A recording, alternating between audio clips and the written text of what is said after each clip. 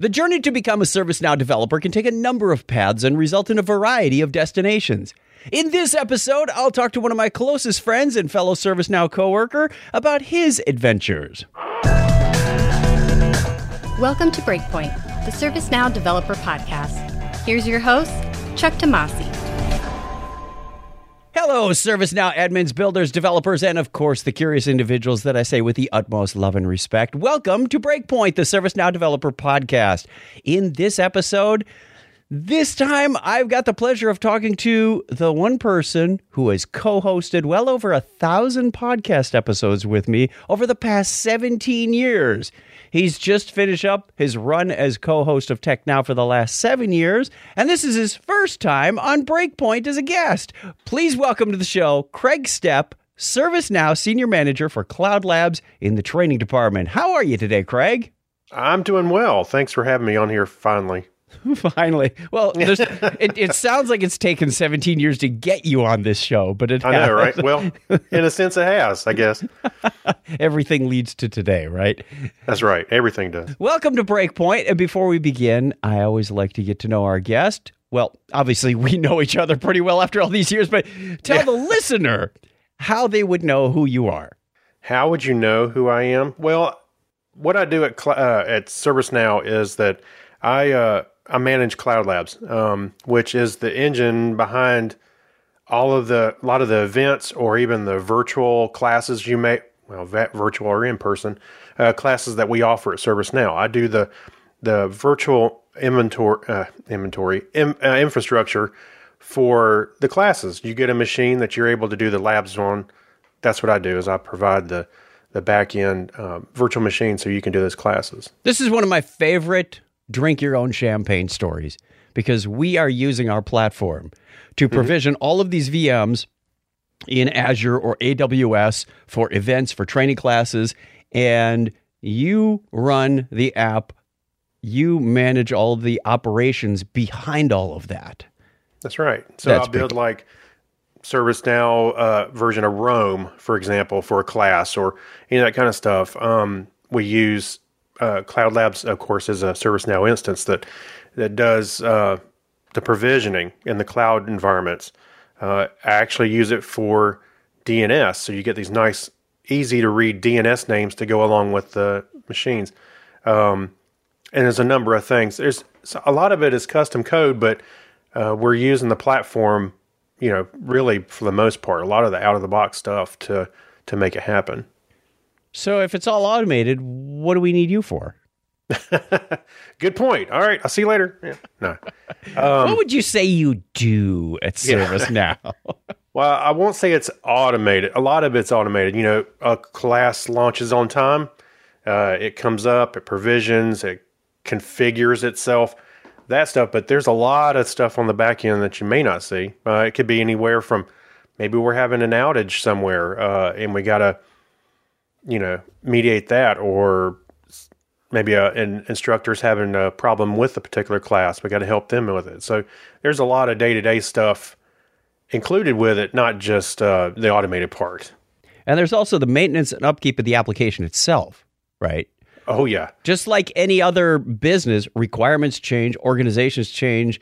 The software has to keep up to date with that. Oh, yeah. As a matter of fact, We've got a lot of workflows in the sense of ServiceNow, the old workflows, the GUI workflows, and we're going to be changing those over to flows because there's some activities that we're using now, which are probably right at end of life, so we need to move on to something else.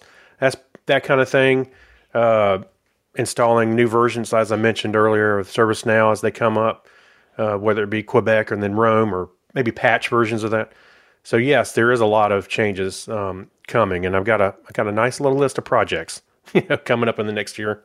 I was just going to ask you about the back-end infrastructure, because I know this application's been around for 8-9 years. It was originally Knowledge Labs and became Cloud Labs, but it's got, like you said, the classic workflows in there that are going to become Flow Designer flows, which would also make me think you're going to change over the orchestration pieces to Spokes and Integration Hub. So we've got some new technologies that we can leverage to make the maintenance and management of that application much easier. Is there anything else that you're looking to change? I mean, are we talking about some workspaces possibly, or what have you got there? Well, I can tell you this is a little bit on the outside of ServiceNow, but it's kind of related. One of the things I'm looking at is using Docker, because we're going to expand into other cloud environments. Right now, I primarily use AWS.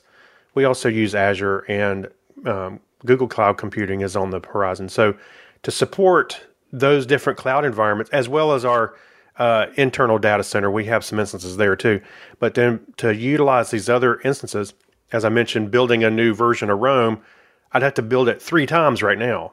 So what I'm trying to do is change it to where it's a Docker image, and I can say, put it in this cloud, put it in this cloud. And then when I spin it up, I don't have to build, let me back up. So I don't have to build the image 3 times.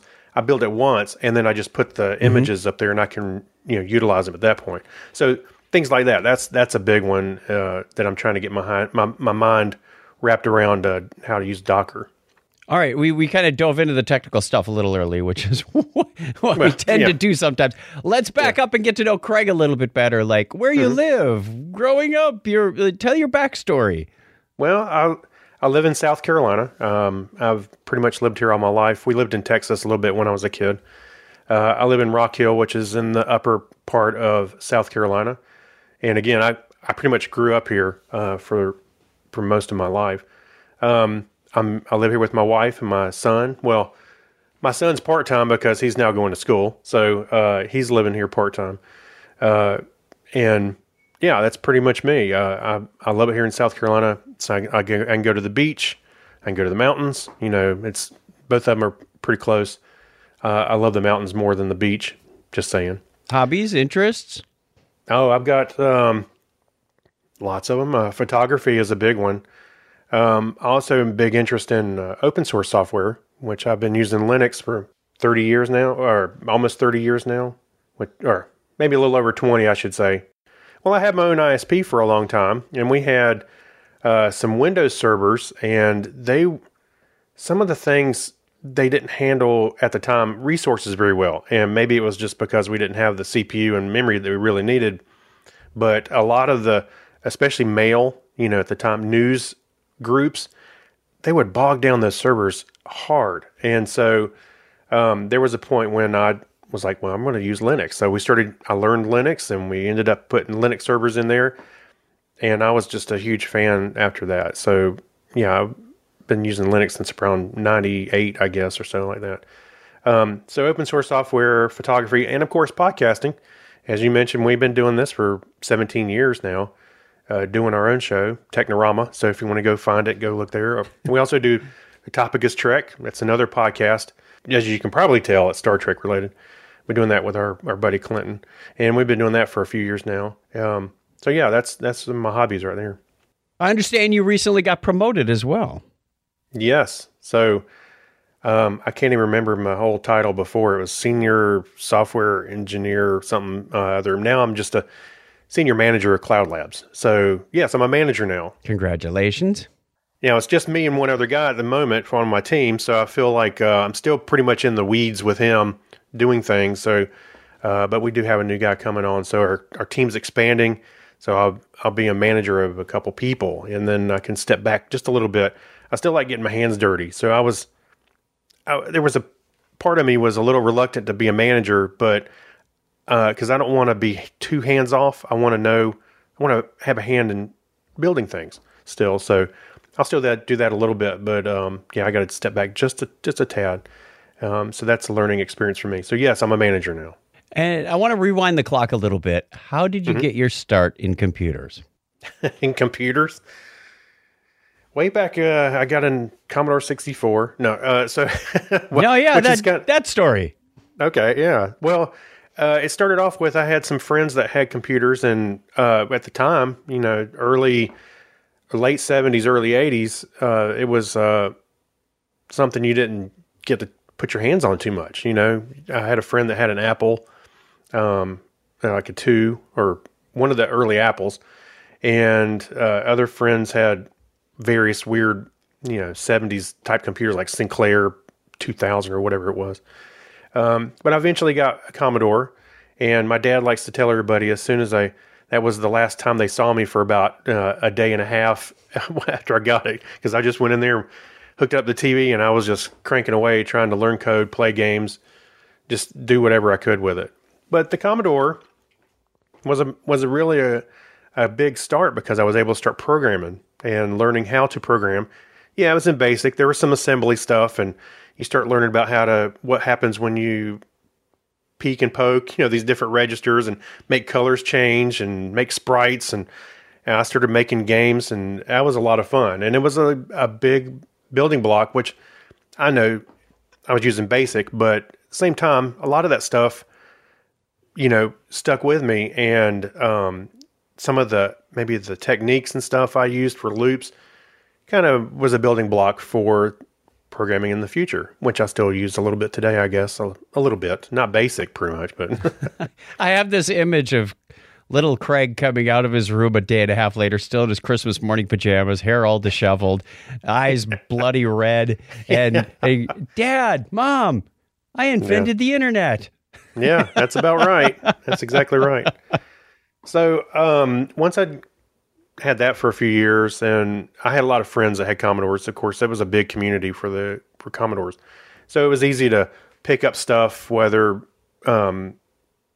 how to program this or a lot of exchange of information, which bleeds into the next thing, which is, when the internet started coming around, and I was a network integrator, computer repair guy, network integrator.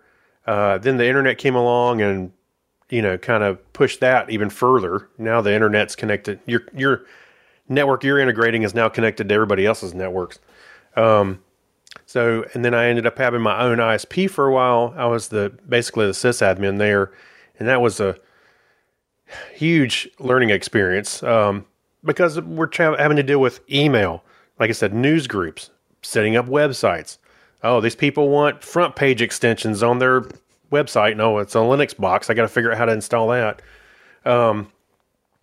Networking, I got concentrators and modems and all kinds of stuff. It was a lot of fun, but it was a lot of work. But it was great. It was great. I can't complain about it too much. And then I worked as a web developer at a law firm for about 14, 15 years. And that was great. And that's when I started getting into some major programming rather than just doing hardware stuff. Mm-hmm. And I was doing a lot of PHP, which I still use today. Doing a lot of open source stuff. As a matter of fact, when I started there, they were using Cold Fusion. And I don't even know if Cold Fusion is still around. I guess it is. It's like COBOL. It never dies. Yeah, it never quite dies. I think I did see an update somewhere. But they were using Cold Fusion to try and build out an intranet, this law firm. Mm-hmm. And to update Cold Fusion was like $10,000, or it was expensive. So then, and there were some cool things that Cold Fusion did for you automatically, like building out drop downs and stuff. But if you don't mind building that by hand a little bit, well, here's PHP, and it's free. It's a server-side scripting, perfect for the web. We installed Apache server. I started putting Linux boxes at the law firm, and we did not upgrade Cold Fusion. I actually started building an intranet by hand, and they used it for a long time. And as a matter of fact, not just the intranet.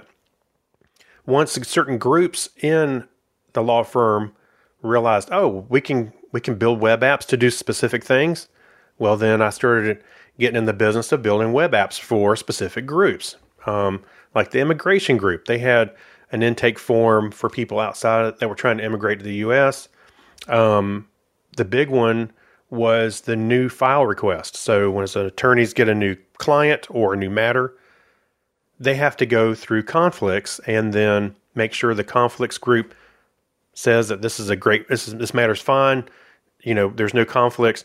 You're free and clear to navigate and take on this new matter.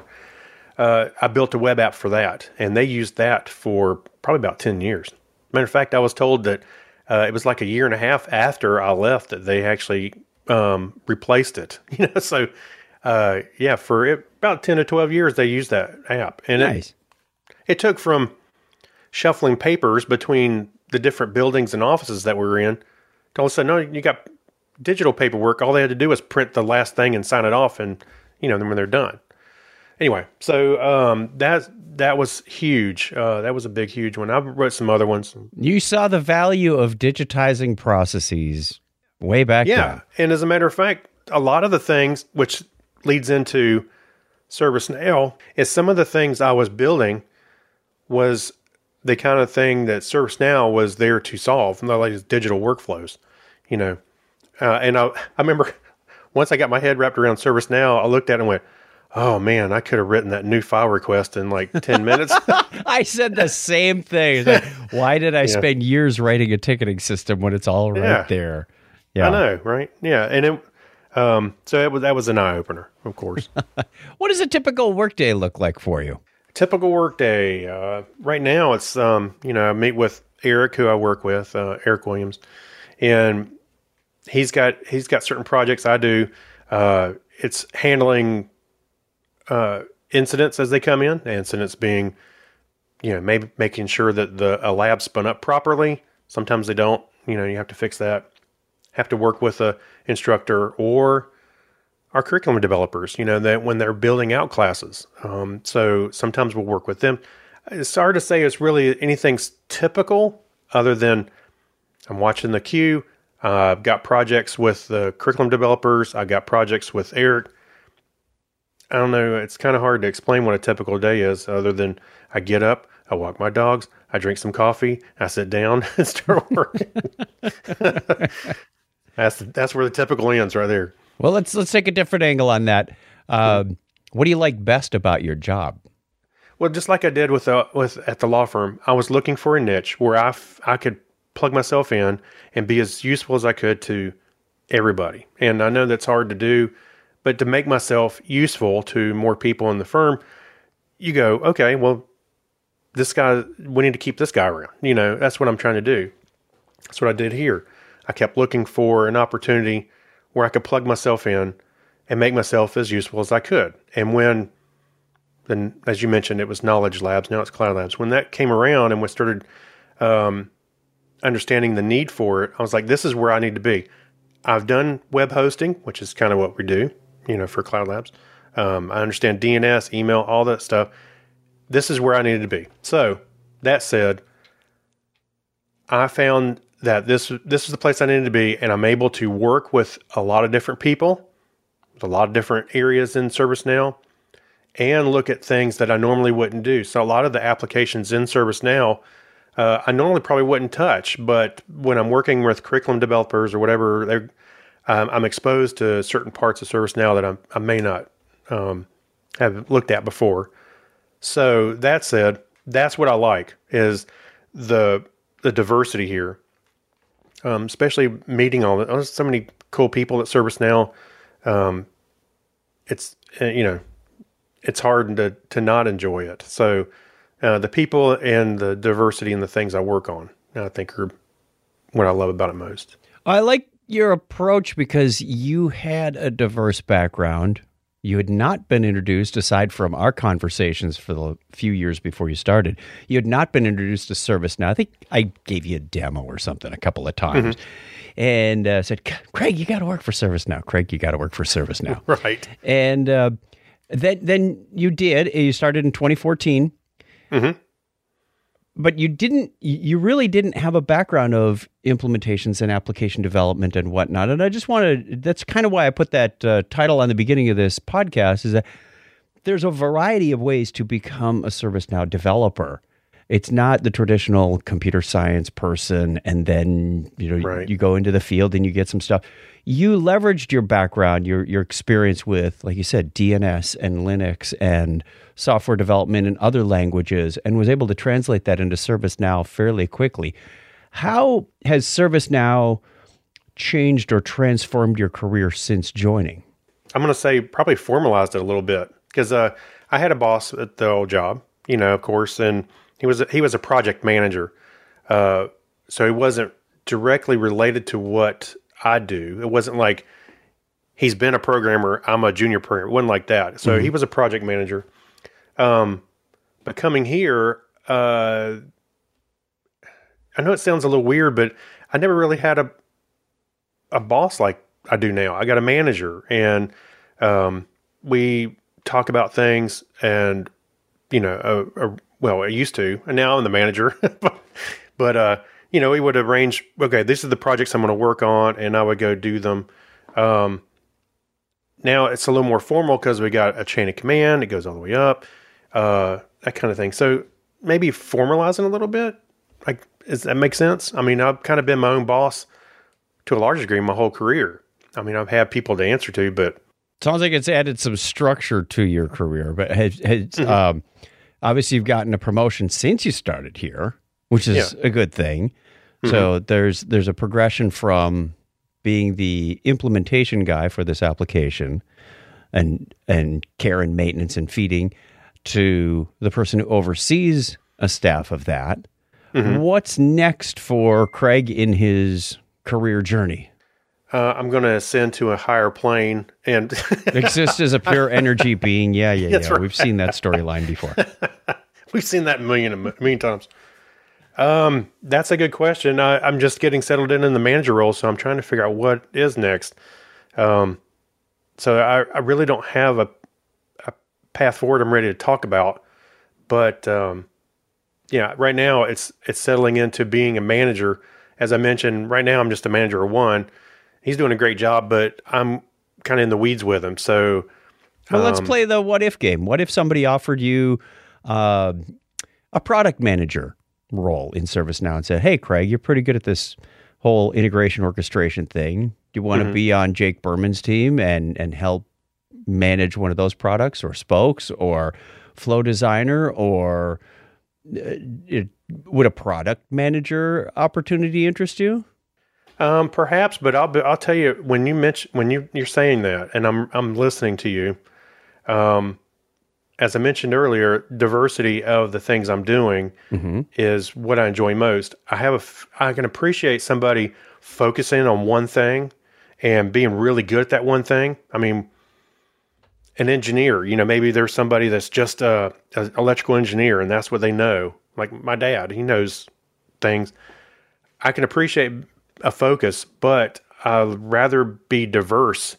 So I don't know if that would be for me or not. Well, you're on the training team. What if somebody offered you a job, somewhere else or higher up in the training organization at some point around the content that's being built or delivered, or maybe it's more general. How do we get the operational side of training working better with the operational side of Cloud Labs, for example? I make up roles because some of the roles that are going to present themselves in a few years don't exist right now. So it's hard to imagine what those could be. Oh, yeah. But, okay. Well, I think you've generalized it pretty well as staying a generalist, staying diverse, staying broad. But there's also the aspect that I like to keep in mind when somebody asks me that, where do you plan to be in 5 years? Like, I didn't know where I wanted to be 3 months ago. Yeah, well, but and to be honest, there's the happy side. There's the job satisfaction side that says, whatever I do, I want to enjoy doing it. I want to be motivated to get out of the bed in the morning. I want to be motivated to get out of the bed in the morning and greet the world with a smiling face and do what I love and love what I do. If you can find me a position that does that aligns with my talents and provides value to the organization, then sign me up. Right. And I think I do have a little bit of career ADHD. What I mean by that is, like at Cloud Labs, I may get excited about this thing and kind of build it out. And then tomorrow, we'll have, after that's done, I'm not saying I'll just jump ship after that, but I would have another project I get excited about and do that. But like I said, kind of pigeonholing myself into one focus. While, again, I can appreciate somebody focusing on something and being the best at that one thing. I like diversity, and whether you can look at my hobbies, podcasting, open source, all that stuff. I like mixing it up. You have a very creative side to you. Oh, well, thank you. With the photography, with the cartooning, with I firmly believe that software development has a creative side to it. Absolutely. It is as much art as it is science. Well, when you talk about art, sometimes you take influences from all kinds of places and make something in itself. And that's what you do with software. I may have been exposed to how somebody did this, and I go, wait, if I put them all together, so what I would totally say that's true. Is that's an art form in itself. What would you consider the highlight of your career, going back over all of your various roles and programming assignments and accomplishments and Boy Scouts, and what's the highlight of your career? Like my career, oh my gosh, the highlight of my career, staying employed. No, that's a Craig answer if there ever was one. Yes, right, staying employed. I think as I was talking about that big web application that I wrote for the law firm, since that was a big impact, and they used it for so long, even without modifications from me after I left. That's probably one of my career highlights, and pulling off running an ISP. That was a challenge in itself because we didn't have a lot of money, and we made it happen. Now, things changed. Cable modems came around, and we had trouble moving on, but we made it work. And I think that was probably one of my career highlights, is even coming to ServiceNow. And I know as cliche as that is because I work here, but that was a game changer in itself. Just the diversity of people and things that we do here, a little bit of traveling that we've done pre-pandemic. Just meeting the diversity of people. It's amazing. So I would certainly rank coming to ServiceNow high on that list. Wonderful. Finally, what words of advice do you have for any new developers that might be listening to this? Well, growing up, I say growing up as a career, I always tried to keep a smile on my face and act like I knew what I was doing and belong, and just make things happen, even though I had no idea and I had to go look it up or figure it out. So you were a poser. I made it happen. So I don't know if I'm a poser, but I always felt like that a little bit of imposter syndrome. But fake it till you make it. Fake it till you make it. That's it. That's what I'm looking for. So, but don't be afraid to say you don't know something. Being honest with yourself and saying, hey, I don't know this. Well, then that gives you a door to go figure it out or even ask other people. So, and of course, just put your hands on, and start building something, Don't be afraid to ask for help or admit that you don't know something. I totally agree with that. I don't know the answer to your question, and I'm going to find out and get you an answer by Friday or Monday or this afternoon or whatever. So you follow it up, and when you can do that, then you're the hero. Yeah, especially when somebody, hey, can you build this app that does this? Don't say sure and then walk off and have no idea how to do it. That's for the sales team, right? The sales team always says yes. Yeah, that's what that's true. That's true. So always be honest with yourself and admit when you don't know something and go figure it out. Good advice. Good advice. Well, thank you very much for joining us today, Craig. And before we leave, can you let the listener know how they can get in touch with you? Oh, well, you can just search Twitter, Facebook, any of that stuff. I just search for my name. It's Craig Steppe, KREGSTEPPE. Oh, LinkedIn. I'm on there too. You're welcome to add me. You can, I guess it's okay to plug your own podcast, Chuck. So you can find us go search for Technorama Podcast on Google, and you'll find us in multiple places wherever you get your podcasts. And the topic is Trek, which we do that bi-weekly. You can find that. Just search for Topic is Trek. You'll find that. We do have some ServiceNow listeners that are regulars on both of those podcasts. So yeah, it's rather interesting when we meet in person or converse online. It's like, wait, which context am I in?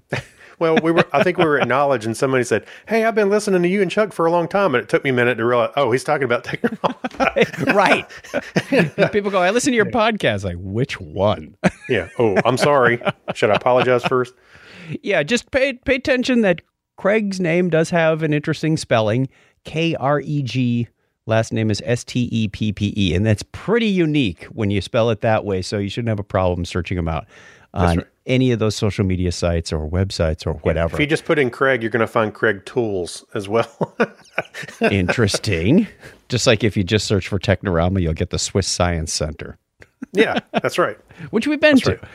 All right. Thank you, wonderful listener, for joining us today. Don't forget to check out all the other ServiceNow podcasts. You can find them at community.servicenow.com under the resources menu, or you can go to servicenow.com/podcast. Subscribe to this podcast for free, and it will be automatically delivered to you as they come out, like that Wednesday that they come out.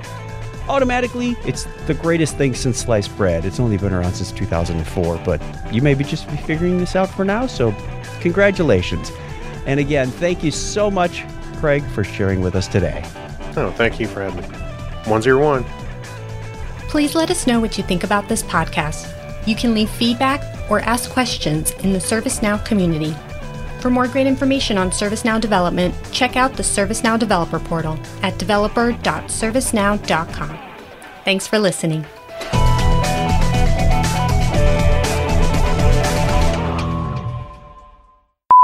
Please welcome to the show, Craig Stepp. Oh, I almost had it. We're going to edit that. Almost there. Please welcome to the show, Craig Stepp, ServiceNow Senior Manager. What is wrong with your title? It doesn't roll off the tongue. All right, thank you very much. Try that again. You know, what I mean by that is I carry a bullwhip. Makes it up as he goes along.